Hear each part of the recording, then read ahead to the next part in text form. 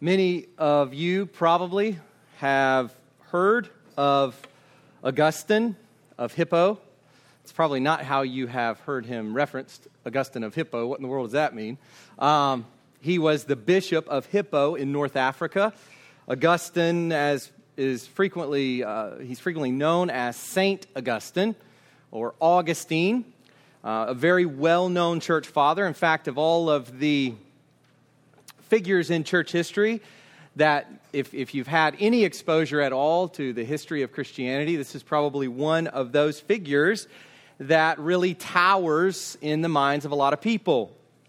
Some have even said that Augustine is kind of that everything in terms of historical theology in the last 1,500 years really spins off of Augustine. There's so much reference back to him. And even in the Protestant Reformation, Martin Luther and John Calvin and others were heavily influenced by Augustine.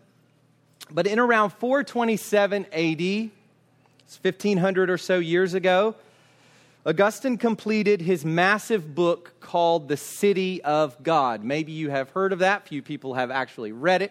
It's over 1,000 pages. It's pretty massive. Maybe you've had some experience with it. But in this famous book, he distinguishes between, and it's really a running contrast between these two, he distinguishes between the city of God on the one hand and the city of man on the other. The city of man, also called the city of this world or the earthly city. So the city of God and the city of man.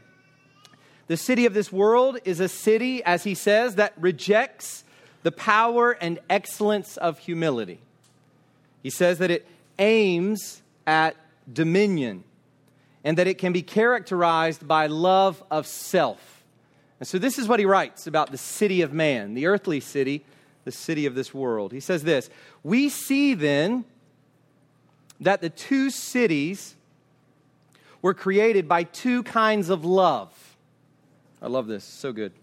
"The earthly city was created by self-love, reaching the point of contempt for God. The heavenly city, by the love of God, carried as far as contempt for self." It's beautiful. "In fact, the earthly city glories in itself. The heavenly city glories in the Lord." What a stark contrast that is between these two cities. And it is interesting that we get something similar to this in the Bible with this place, or really we could say this idea of Babylon.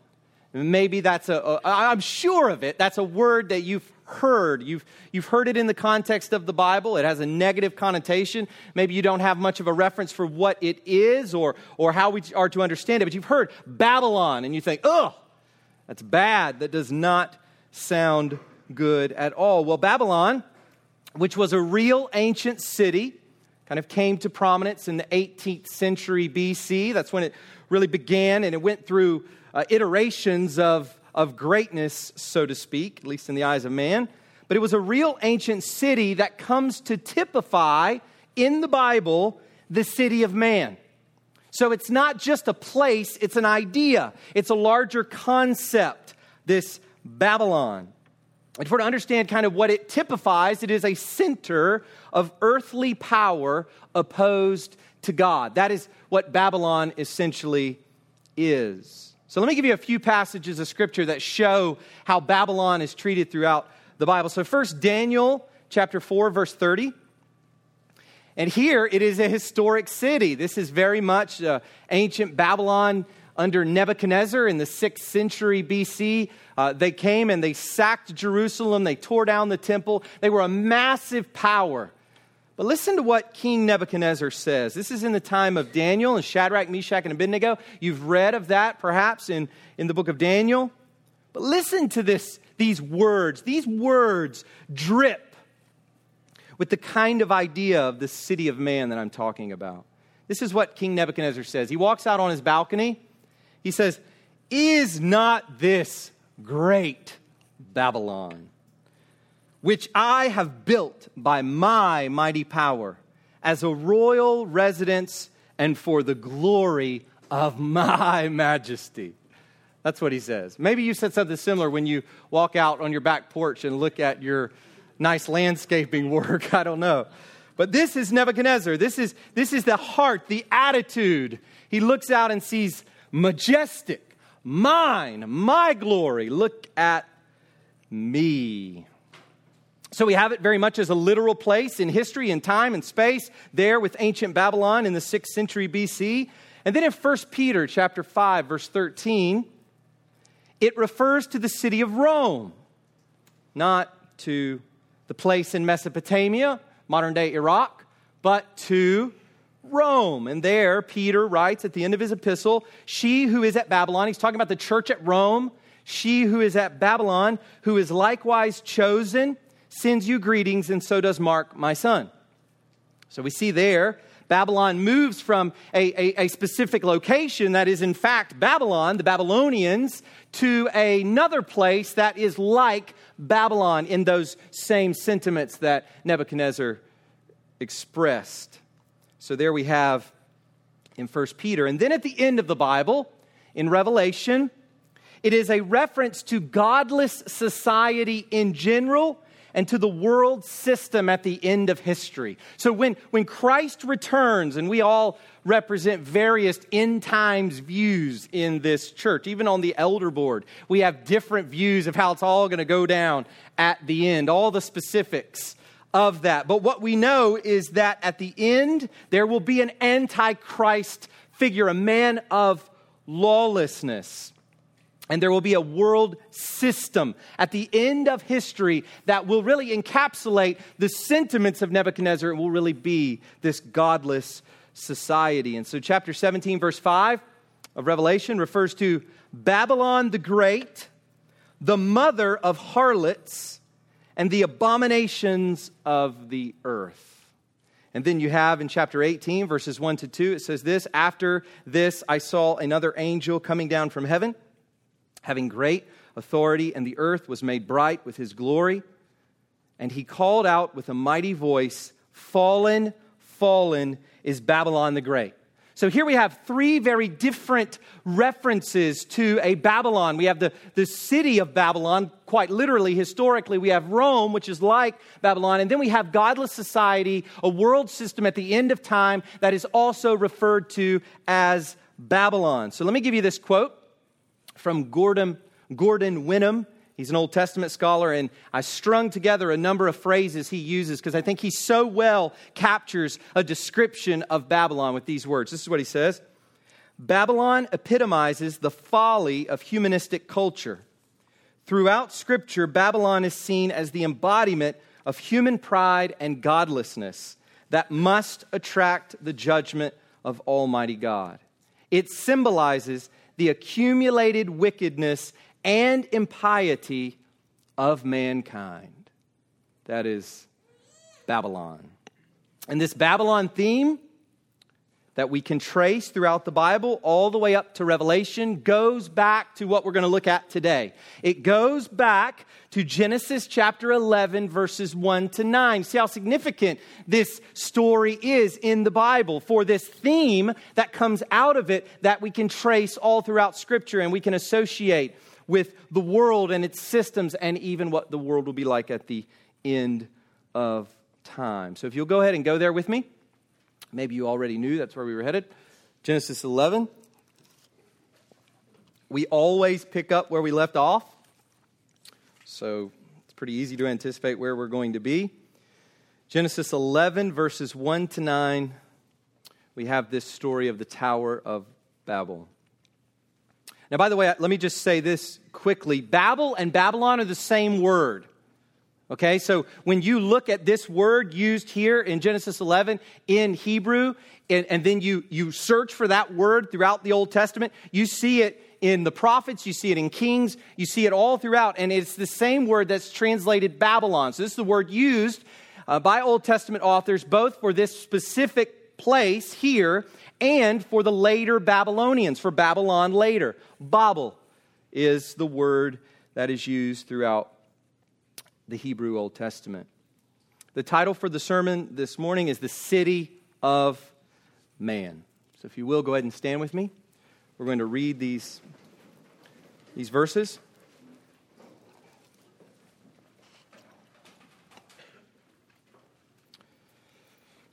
This is God's Word. Now the whole earth had one language and the same words. And as people migrated from the east, they found a plain in the land of Shinar and settled there. And they said to one another, "Come, let us make bricks and burn them thoroughly." And they had brick for stone and bitumen for mortar.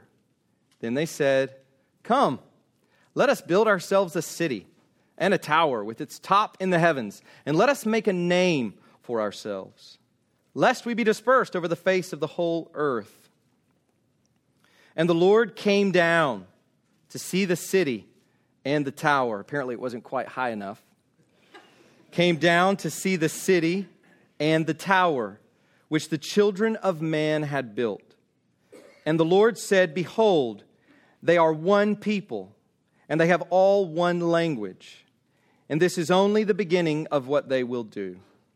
And nothing that they propose to do will now be impossible for them. Come, let us go down and there confuse their language, so that they may not understand one another's speech." So the Lord dispersed them from there over the face of all the earth, and they left off building the city.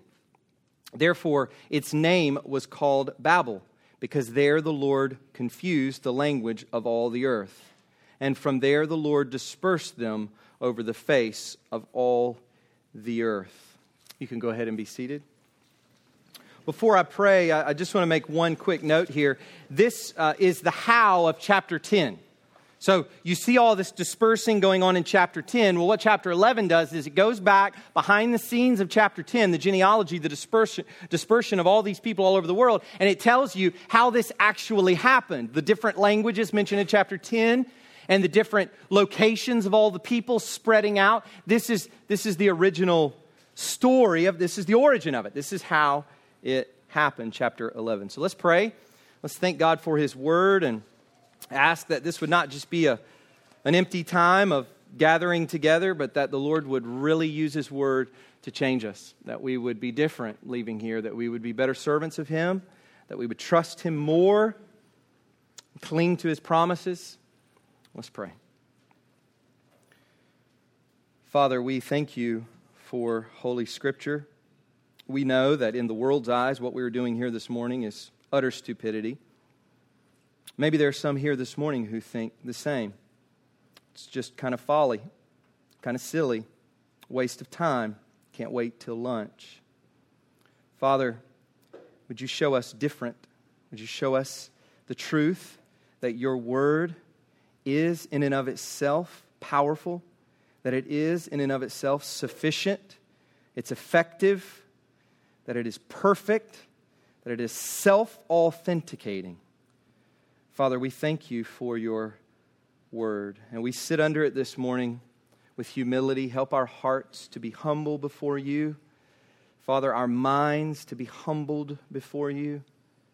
Lord, we thank You that You've gathered us as a people here at Four Corners. We thank You for the fellowship that we experience here at this church. We thank You for one another, a means by which You desire to bring us to the heavenly city, to our ultimate destination. Father, we thank You for each other. We pray that this morning it would be a time of worshiping You through Your Word and through loving one another. God, that we would not let the bumping into one another pass without intentionality, that we would not let this time of sermon pass without mental and affectionate attentiveness, God.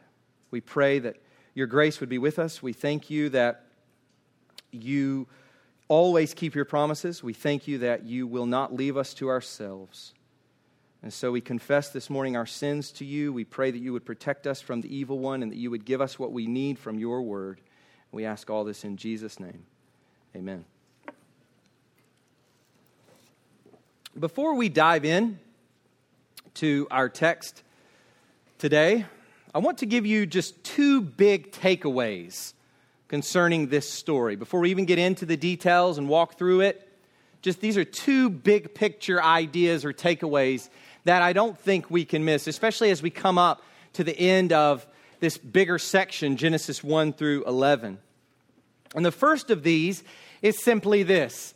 This really happened. This is not a myth. This is not a way of explaining different languages in the world. Linguists and scholars can't give an explanation for the origin even of the Indo-European languages, much less the origin of language in general. The Bible tells us how it happened. It tells us that God did it, and we'll talk about this later, in some kind of miraculous way. The same God who said, "Let there be light." This is nothing. Confusing the languages of people. The same God who made Adam with language embedded in his mind, and Eve as well, is the God who scrambled all of that at the time of Babel. So one of the big ideas I want you to get is this really happened. Genesis 1 through 11 is not a string of myths.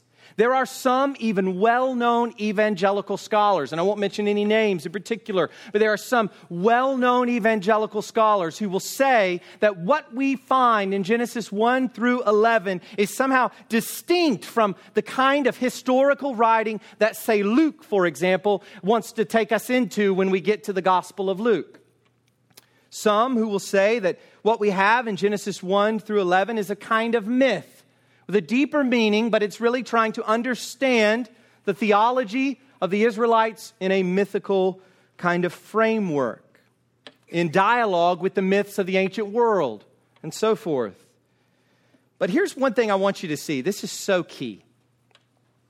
Jesus himself directly affirms the historicity of many of these events. This is fascinating. When you go through the Gospels, and I just want to mention three of these to you. Three events that we've looked at in Genesis 1 through 11, which many want to say is just a big string of myths. Three specific examples where Jesus assumes historicity, that this really happened in place and time, and it has import, not just in some kind of abstract metaphorical way, but it has import because it actually happened, and it happened in this way. So in Mark 10:6 and following, we have Adam and Eve. And Jesus affirms that God made them male and female.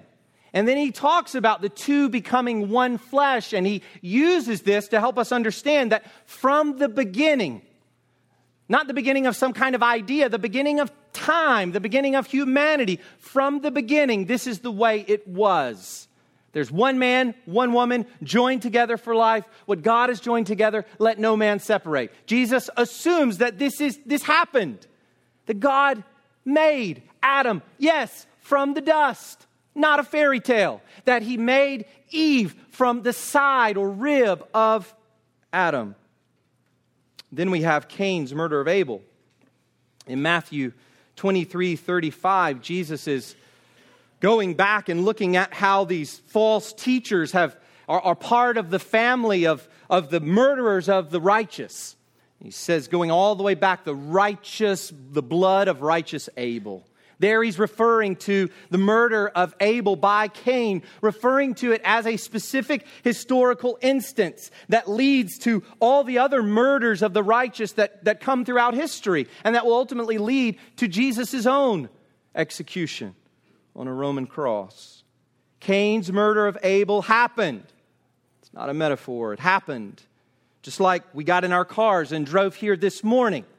Cain killed his brother in space and time in history. And then the flood. Jesus doesn't talk about the flood as some kind of extended metaphor. He says the flood swept people away at the time of Noah. That's how he refers to the flood in Matthew 24:39. So what's my point? My point is to take Genesis 1 through 11 because it is embarrassing to Babylon, because it is embarrassing to the world that we believe these things. To take that and to twist it and turn it into some kind of metaphor that's different from the rest of the Bible is false. And unfortunately, there are many among evangelicals even, who would fall into this error. May we not fall into this error. And may we choose wisely those whom we follow, listen to, read, podcast, and so forth. So this really happened. Second, this is a call to flee. What do I mean by that?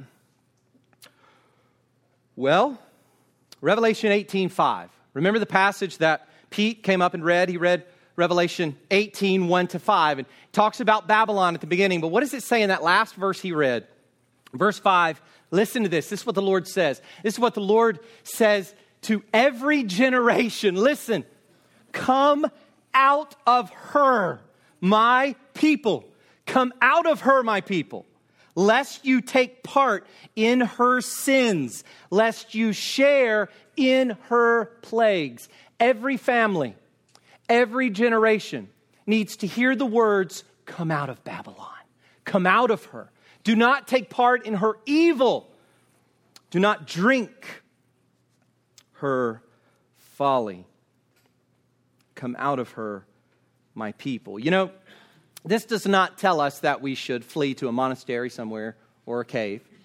And there are many great men in history who did that. One of the trips that Jennifer and I have taken that was particularly exciting was when we went to Subiaco, which is right outside of Rome. And that's where Benedict, you've heard of the Benedictine monks, the Benedictine order. That's where he fled from the debauched society of Rome and went there to a cave and began to meditate on Scripture and pray and just devote himself to prayer. So I'm not throwing those guys under the bus. St. Anthony, the early hermit, so praised by Athanasius, the great church father who celebrated and who affirmed so strongly the deity of Christ. I'm not trampling on those individual expressions, but what I am saying is that the Bible does not give us a picture that we should run away to a cave or run away to a monastery. It tells us that we are in the world. John 17, Jesus says, you're in the world.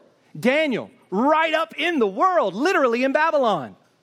Shadrach, Meshach, and Abednego, taking in the knowledge and wisdom of the Babylonians, of the Chaldeans. They're doing things to serve that king, to serve those people.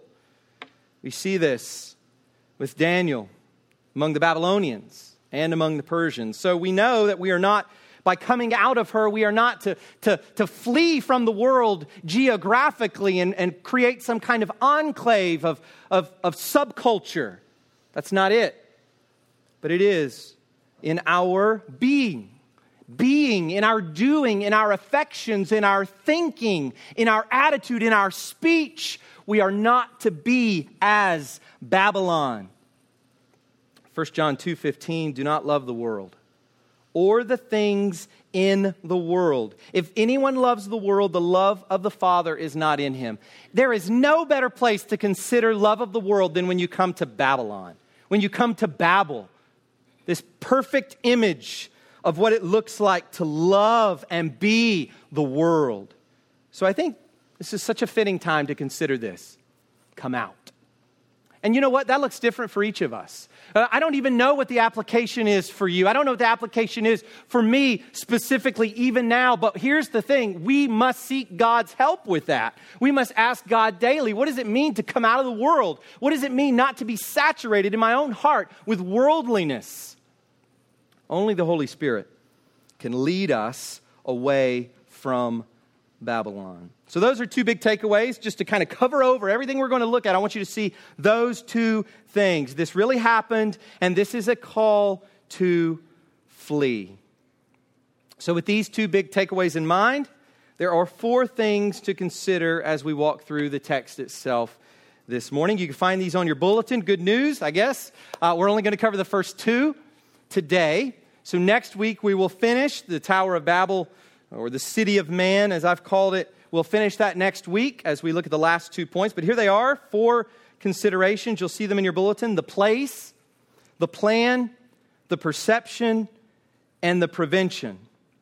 The place, the plan, the perception, the prevention. We will cover the place and the plan this morning and then finish up next week. As we go through this story, we could get distracted. And let me tell you what I mean by that. Even in his day, Martin Luther commented that there were so many people speculating about the height of the tower and the building materials precisely. I mean, that's what we do. We lose sight of what the text is about, and we ask all these silly questions, and we have all these speculations that take us away from what God wants us to see and what God wants us to do in response to His Word. And so Martin Luther comments that in his time, that this is all nonsense and silliness and fantasy, to be spending so much time focusing on how high the tower went up into the sky. What he says is that our focus rather should be on the nature of the sin at Babel. That really should be the focus of the Bible reader. And so that's what we're going to focus on as we go through each of these 4 points. We're going to look at ultimately what is the sin that is being condemned in this story. We all know it's bad. We saw the Babylon theme. So what is it about Babel that is so bad? So first, let's look at the place. Look at verses 1 and 2 again, if you will. Verses 1 and 2.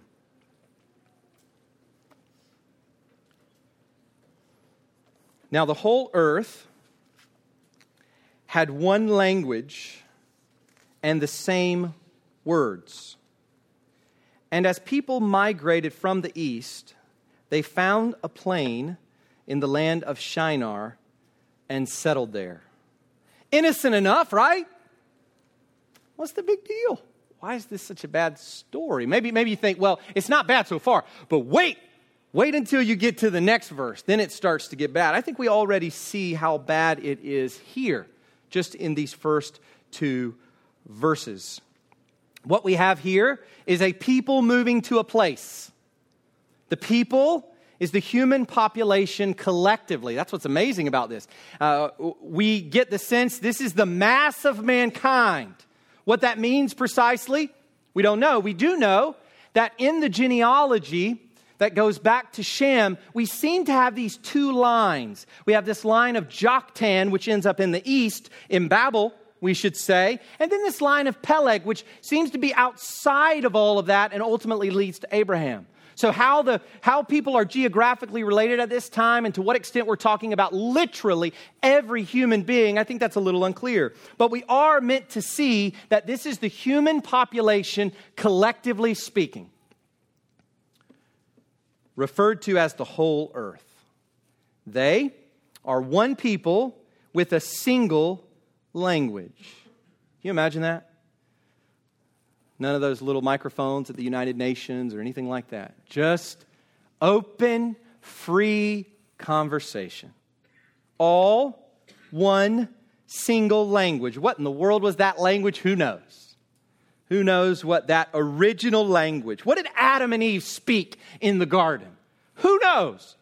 Once again, that would be a point that could trip you up. That would be one of those things that you could spend a lot of time thinking about and getting distracted about and so forth. There's plenty of those in the Bible. We don't know what the language was, but there was one of them. So that's the people. The place is literally from the east. Best translated actually eastward, I think, because we get the same word or combination of a preposition and a word. We get the same Hebrew construction in Genesis 13:11. And there we read, so Lot chose for himself all the Jordan Valley, and Lot journeyed eastward. Same word, and I think that's the way we should take it. Not literally from the east, because the preposition is from, not literally from the east, but eastward, as it should be understood. There we remember the story of Abraham and Lot, where the servants of Abraham and his nephew Lot are arguing with one another, and Lot leaves. He goes away with his servants, and we know where he goes. He goes to the east, and what does that mean? He goes to Sodom and Gomorrah. We know what happens to Sodom and Gomorrah. It gets destroyed. And so that's a good reference for understanding where they are going. This place is a large plain in the land of Shinar, a fertile land between the Tigris and Euphrates rivers in the land of Mesopotamia, as I said before, in modern-day Iraq, between the two great rivers. It's pretty interesting, and I think very important, ironic, that this is roughly the place where the Garden of Eden would have been. When you go back to Genesis chapter 2, verse 14, this is what we're talking about. That area, who knows where it had been. There's been garden, once again, there have been Garden of Eden explorers. People who've trekked out to try to find the Garden of Eden. They could find it. We haven't been able to find that yet. But it's in this general area, this area where you have the Tower of Babel. So as the people began to move from the area of the mountains of Ararat in modern-day Turkey or Armenia, they traveled southeast to this place in Mesopotamia. So that's what's happening on the surface. But what's going on here at a deeper level? And I think we could sum it up with two words. So I want to give you just two words to help us understand, at least at this point, what is going on. Once again, with Martin Luther in view, focusing on the sin of humanity that we're meant to get a hold of here and understand. So two words. The first is independence, and the second word is misuse. Independence and misuse. So let's look first at independence. Commentators often debate the nature of the sin at Babel. But the starting point really has to be independence. Whatever it is that we are to make of the sinfulness of these people, what it is that they did wrong, we have to start with independence. What was God's command? In Genesis 1:28, repeated again in chapter 9, verse 1. Remember, Noah and his sons come off of the ark. And God blesses them, but then he commands them. He gives them an imperative. He tells them to do something, gives them a directive, gives them instructions. And this is what he says: be fruitful and multiply. And here it is: fill the earth. So what do? Fill the earth? No. Their response is to settle in one place, as we find at the end of our passage, to settle. Instead of filling, we have settling. It says they found and then they settled. First, they discover something. They come across this place. They're walking along and they see it. It takes hold of their hearts. This is nice. This would be a great place to build a city. And so, after discovering it, they settle there. This is a response of disobedience. And at the center of disobedience, and I want you to catch this, at the center of disobedience is always independence.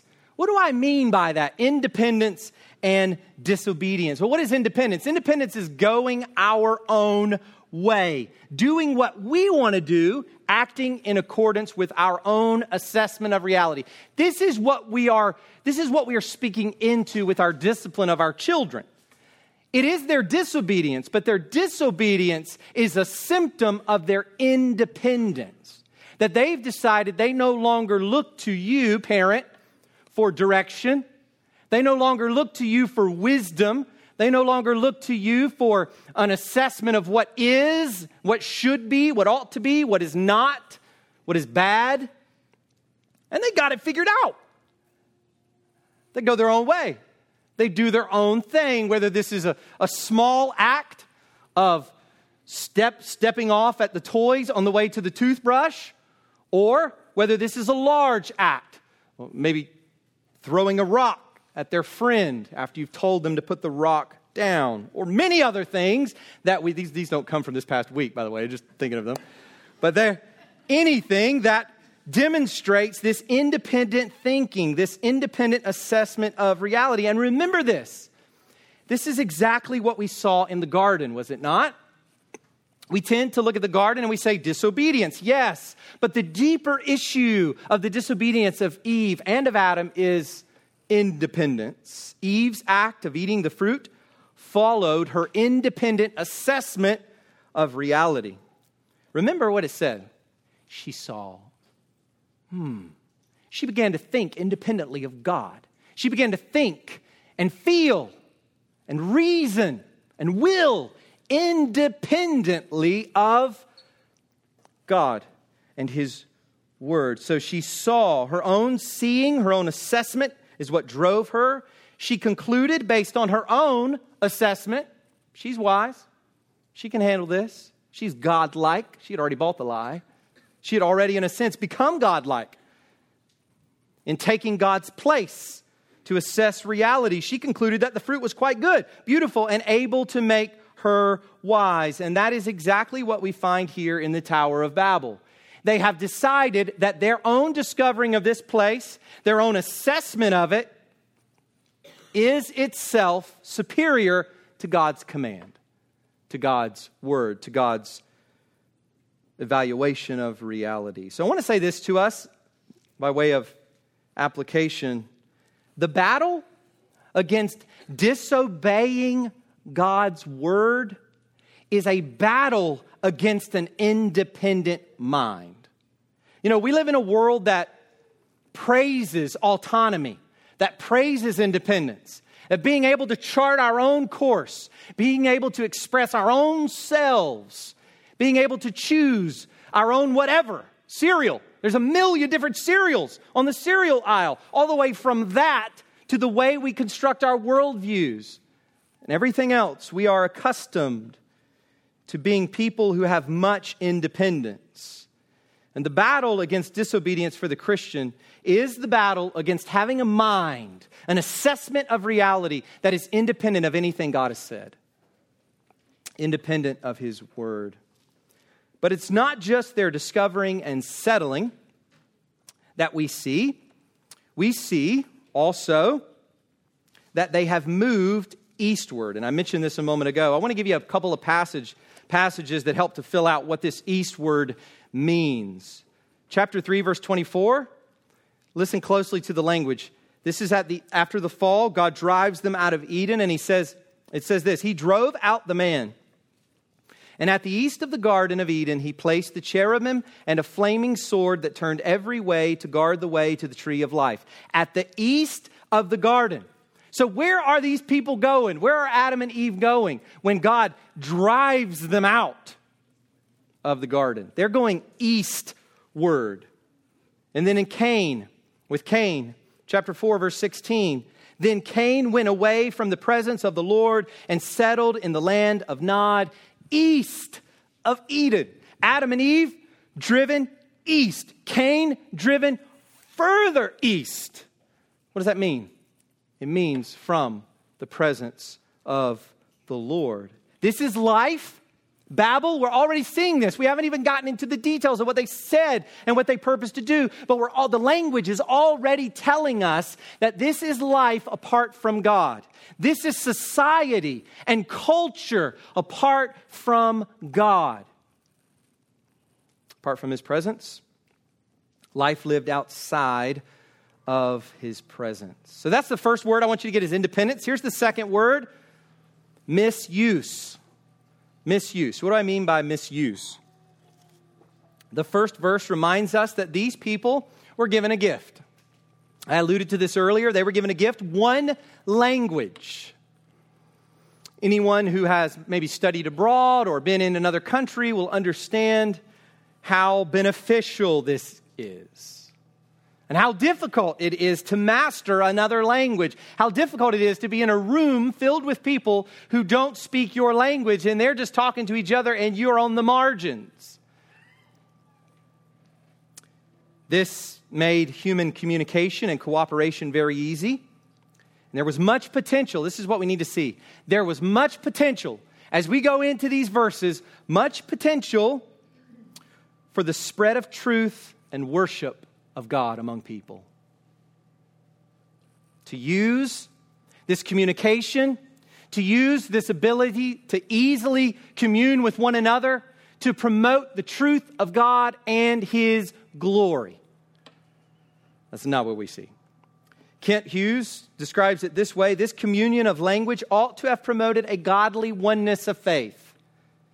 But sin was alive and well among Noah's descendants. The early church father, John Chrysostom says this: they used the privilege given them for evil purposes.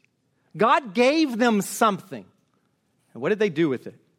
They misused it. They twisted it and used it for sin. Rather than using God's good gift for God's glory, it became a vehicle for human sin. So here's what we need to consider. What are we doing with what God has given us? You know, it's amazing. Being in a church, and particularly being an elder in a church, it's amazing how much you get to know about people's lives. And it is amazing to see all the ways that God has gifted people. To see all the things that God has given us. And I don't mean just things like physical things. I mean qualities. I mean personality traits. I mean talents, dispositions, and so forth. So many riches represented in this room. Things that God has given us for His glory. What are we doing with what God has given us? Let me ask it this way. Is it for God or self? Because that's precisely what we're going to see with these people at Babel. It was not for God. The gift of one language was not used for God and His glory. It was used for self and sin. So, if nothing else, I think this morning maybe we can do a little bit of an inventory of our use. Each of us. What has God given me? As you leave here this morning, you're thinking about, what is it that God has given me? That I often turn to pride. I mean, how often do we do that? How often do we pat ourselves on the back? We see things in our lives that we reckon as good. We reckon as valuable. Maybe praiseworthy or commendable. Whatever. We see it and we think about it for a moment. We like it. And man, we just start getting glorified in the self. We just get really big, like a hot air balloon going right up to the heavens. When in fact, all those things should point us to God, the giver, and His glory. So we consider these opening verses. As we consider the place, we see independence and misuse. But now I want to take you to the second point as we finish up this morning. We're not going to do 4. If you missed that early on, you're kind of worried. Second point, the plan. We've seen the place, now we get the plan. Look at verses 3 to 4. And notice in particular these 3 let us. 3 times we get let us, let us. Once these people have settled, they begin to scheme. So let's look. Verses 3 to 4. And they said to one another, "Come, let us make bricks and burn them thoroughly." And they had brick for stone and bitumen for mortar. Then they said, "Come, let us build ourselves a city and a tower with its top in the heavens. And let us make a name for ourselves, lest we be dispersed over the face of the whole earth." The plan. What is their plan? Well, to state it succinctly, to use local building materials to create a great city with a great tower that reaches high into the heavens. And by doing this, they will establish their preeminent reputation and perpetual security. That's basically what is going on. But once again, let's look at what's going on here a little more deeply. What is behind this text? What's underneath these words? What is the sin that we find here in these verses? And once again, I want to give you a few words. I want to give you 3 words this time. 3 words to help you understand what's going on here. First, idolatry. Second, pride. And third, unbelief. And let me just say this. All of these spring from independence. All of these spring from a mind that has decided to go its own way. Not God's way. So let's look first at idolatry. As those who have declared their independence from God, they try to find their own way of approaching God or the gods. They make their own road. That's the problem with unbelievers, is that as unbelievers, people lay their own path. They lay their own road to God. This is the reason that the world, at the end of the day, you could be as culturally savvy as you want to be. You could be as cool as you want to be. But at the end of the day, the world hates the exclusivity of Christianity. It hates the words, Jesus is the only way. And the world will reject you if that's what you believe. No matter how much you try to be friends with the world hates that idea that there is only one way. Here we have at Babel a kind of paving a way to God. Rather than walking with God, trusting His promises and obeying His word, they decide they will reach the divine with their own efforts and ingenuity. They make this great city. They'll put up this great tower, and they will reach their way into the heavens. This is the mother of all pagan worship. And listen to this. That's the reason why the Bible always wants to take us back to Babylon. Babylon. It's because here we have the beginnings of mass pagan worship. We are to understand a kind of idolatry in the life of Cain. We are to understand a kind of idolatry in Eve and Adam's heart. Idolatry is always interwoven with sin, but here on a mass scale, we are seeing the beginning of paganism, the beginning of all world false religions. And we see this effort to make its way to God, to reach the gods in the later ziggurats. I don't know if you've ever been to the ancient Near East, if you've ever been to Iraq. I have not, but you can look online and you can see pictures of particularly the ziggurat at Ur. And I don't know if you've ever seen that before, but a ziggurat is a very impressive looking structure. It's a stepped structure, so imagine a pyramid, but not a pyramid. It goes up in that way, but on these various levels. So you have the base, and then it goes up, it comes in a little bit, it goes up again, and you have another base, it goes up again, 3, 4 high, and at the very top you have this little house of the gods.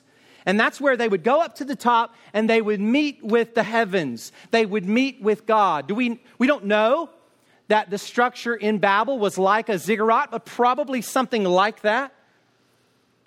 Because we would imagine that all ziggurats are really a later expression of the people who happened to stay in Mesopotamia, a later expression of that original evil design to build a tower up to the gods. Incredible structures meant to gain communion with the gods. In fact, the Babylonians understand their name, Babylon, to be the gate of the gods, Babili.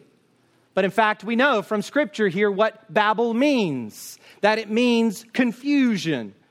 It's not meant to denote gate of the gods, but there's a twisting there. No, it's not confusion, it's gate of the gods. That's how we get ourselves to God. So we have here the idolatry. Now I want to give you the second word, pride. Pride. This one is pretty obvious. Probably one of the most striking features of this story is the emphasis these people put on their name, their renown, their reputation. Let us make a name for ourselves. This is in your face. I mean, this is so explicit. This is in your face self-exaltation. As Protestant evangelicals, as Reformed Protestant evangelicals, we have a phrase that goes back to the Reformation. Many of you have seen it or heard it or said it. Soli Deo Gloria. It's a Latin phrase, and it literally means glory to God alone. Glory to God alone. This has been one of the key features of Christian theology. I won't say Protestant. This is one of the key features of Christian theology for the last 2,000 years, but especially and explicitly among Protestants since the Reformation, or Christians in the Protestant sphere since the Reformation. And the first question of the Westminster Shorter Catechism, which is one of the great statements of faith for teaching children that we have coming out of the Reformation, it says this. First question, you ask your child, imagine living in 17th century England or Scotland or in the Americas. You ask your child, your little 5-year-old, 6-year-old, what is the chief end of man? What is the chief end of man? Man's chief end is to glorify God and to enjoy Him forever. Man, don't you want to hear that come out of your child's mouth? Then do catechism. And I'll say this, we do that here at our church, 9:30. We'll be starting that, not now, but we have been doing it. We'll be starting. I'm going to put a plug in here that this is one of the key ways that you ingrain. By the way, we do want to indoctrinate our kids. I know that the world says that sounds kind of icky. That's a bad word. No, that's wonderful. We want to teach into them. That's what indoctrination means. We want to indoctrinate our kids. Praise God we get to do that. And don't give them over to Babylon to indoctrinate them. So we indoctrinate our children. We teach them. And one of the key ways we do this is through catechism. That was just a side note. But the point was this idea of the glory of God being at the center of all of our purposes. This is the overwhelming message of the Bible. Isaiah 63:14, God's great acts were to make for Himself a glorious name. It's amazing, the name of God theology throughout the Bible, that God's name, His renown, His reputation, and then Christ is Himself the very name of God. Christ is God's name, God's glory being displayed to the world. We exist for the renown of God on the earth, for the spread of worship. One of the things that we've been doing as a church for a little while now is we've just kind of started with a missions team. Four Corners Church has done various things with missions over the last 10 years or so that it has been in existence. But it's recently that we've started a missions team, and we've got a greater intentionality, we hope, with how it is that we as a church are going to serve God in this way. But one of the things we talked about when we started this missions team, when four of us got together as a kind of leadership team to start a team and to move beyond that, one of the guiding principles that we had was that missions exists for worship. That why is it that we do missions? Those poor people over there, they need to hear about Jesus. Oh, okay, yes, that's true. They do, because without Him, they will die in their sins. But the real ultimate reason we do missions is for the worship of God to spread in the world. We exist for God's glory, not just in our own hearts, but so others might glorify Him. We want all the world to know God and celebrate His majesty. That's why our missions team exists. That's why we exist. That's why we exist as a church. That's why your family exists. That's why everyone exists. For the glory of God, not the glory of self. So here's a question for each of us. Each of us needs to ask this question as we come to this part of Scripture. How much of what I do is for the sake of self-promotion? Think about that for a moment. How much of what you do is for the sake of promoting you? That's a penetrating question that each of us has to ask every single day. When we seek self-promotion, we lose sight of heaven and we become fools. John Calvin says it this way: this is the world's perpetual folly. Listen to this. Having neglected heaven to seek immortality on earth, where everything is perishable and passing away. I have mentioned this before, but it just came to my mind as I was preparing for this sermon. When we lived in Edinburgh, there were statues of famous people everywhere. Adam Smith and David Hume and other kinds of people. And one of the most striking things, it always lodged in my mind. It felt like it was even a gift of God to see it in nature, is that there are birds all over the place. And you probably know where I'm headed. There are birds all over the place in that city. And sometimes I would look at these statues and they would be covered in bird poop all over the shoulders and the head, going down the chest. What a testimony to the frailty and perishability of human glory. These great men, right? That's it. Statues passed by so many people on the street. Nothing there but bird feces to adorn their glorious heads. That is the glory of man. That is the folly of living for ourselves with our breath-like life that will be here today and gone tomorrow. When we come to the end of this story, we'll see where pride leads us. James 4:6, God opposes the proud, but gives grace to the humble. God opposes the proud, but gives grace to the humble. The quickest way to invite opposition from the Lord in your life is your pride. Do you hear that? God hates, He hates human pride because it is so deceptive and wicked and idolatrous. He opposes the proud. Whoever exalts himself, Jesus says in Matthew 23:12, whoever exalts himself will be humbled. We saw that with Nebuchadnezzar. He was brought to hands and knees eating grass. Go and read that. Daniel 4. Hands and knees eating grass for 7 years. God threw him in the dirt. Made him eat worms. Maybe. Whoever exalts himself will be humbled, and whoever humbles himself will be exalted. So we see idolatry and pride. But as we finish this morning, I want you to see one more thing, and that is unbelief. Idolatry, pride, and unbelief. Now, hopefully, for you, what happens at Babel is becoming more and more wicked. What happens at Babel is becoming for you maybe a little bit more indicative of the sin that you see in your own heart, in your own sphere of influence in our world, on the news. Idolatry, pride, and now I want you to see, as we wrap up, unbelief. To state it simply, they are afraid. What are they afraid of? The text says that they do all of this so that they will not be dispersed over the face of the whole earth. In other words, they do not trust, catch this, they do not trust that God's plan of humanity filling the earth is for the best. If God said, fill the earth, that must be the best path forward for human beings. If God tells you one thing in His Word and you want to do another, you must trust that that is the better way.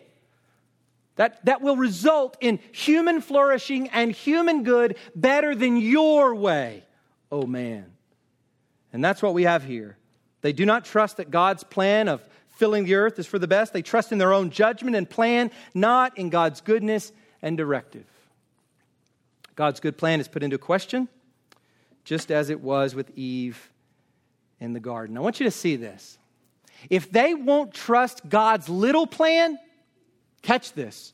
If they don't trust God's little plan of dispersing on the face of the earth, then they certainly have no hope in His larger plan of redemption through the seed. And you know what? Oftentimes it might be easy for us to trust God with the big idea. Yes, God has saved me through Jesus. Jesus has purchased me with His blood. He has filled me with His Spirit. And I'm going to be in heaven when I die. I'm saved. But then we live like pagans. We live with no faith in God. We live with no trust in Him, with the toils of life, the trials of life. We in theory trust Him in this big way, but we don't trust His purposes and His good directives in the smallest of things. And so we have here clear demonstration of their lack of trust in the redeeming God through the seed. So what do we have so far?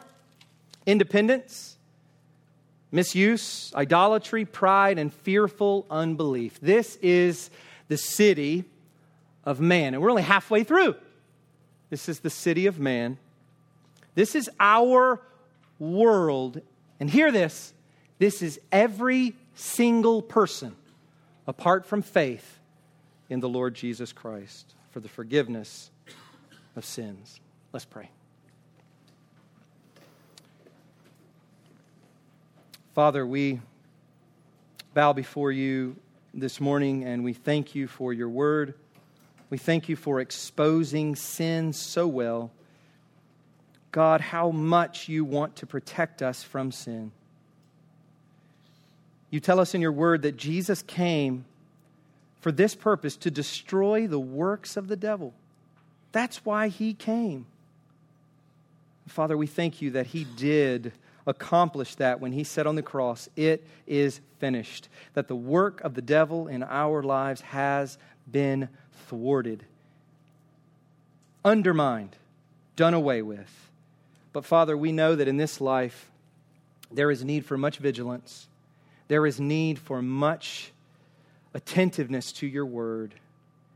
Need for much prayer and saturation with Scripture. Need for companions in the faith. Need for church, worship, time together, bearing each other's burdens, confessing our sins, declaring our faith, celebrating the Lord's Supper. These means of grace, God, that you have given us to help us make it through to the heavenly city. Father, we ask that you would guard us, that you would take this story of the Tower of Babel, you would expose the sin in our own hearts, and you would show us Christ's way as we trust in his blood. It's in his name we pray. Amen.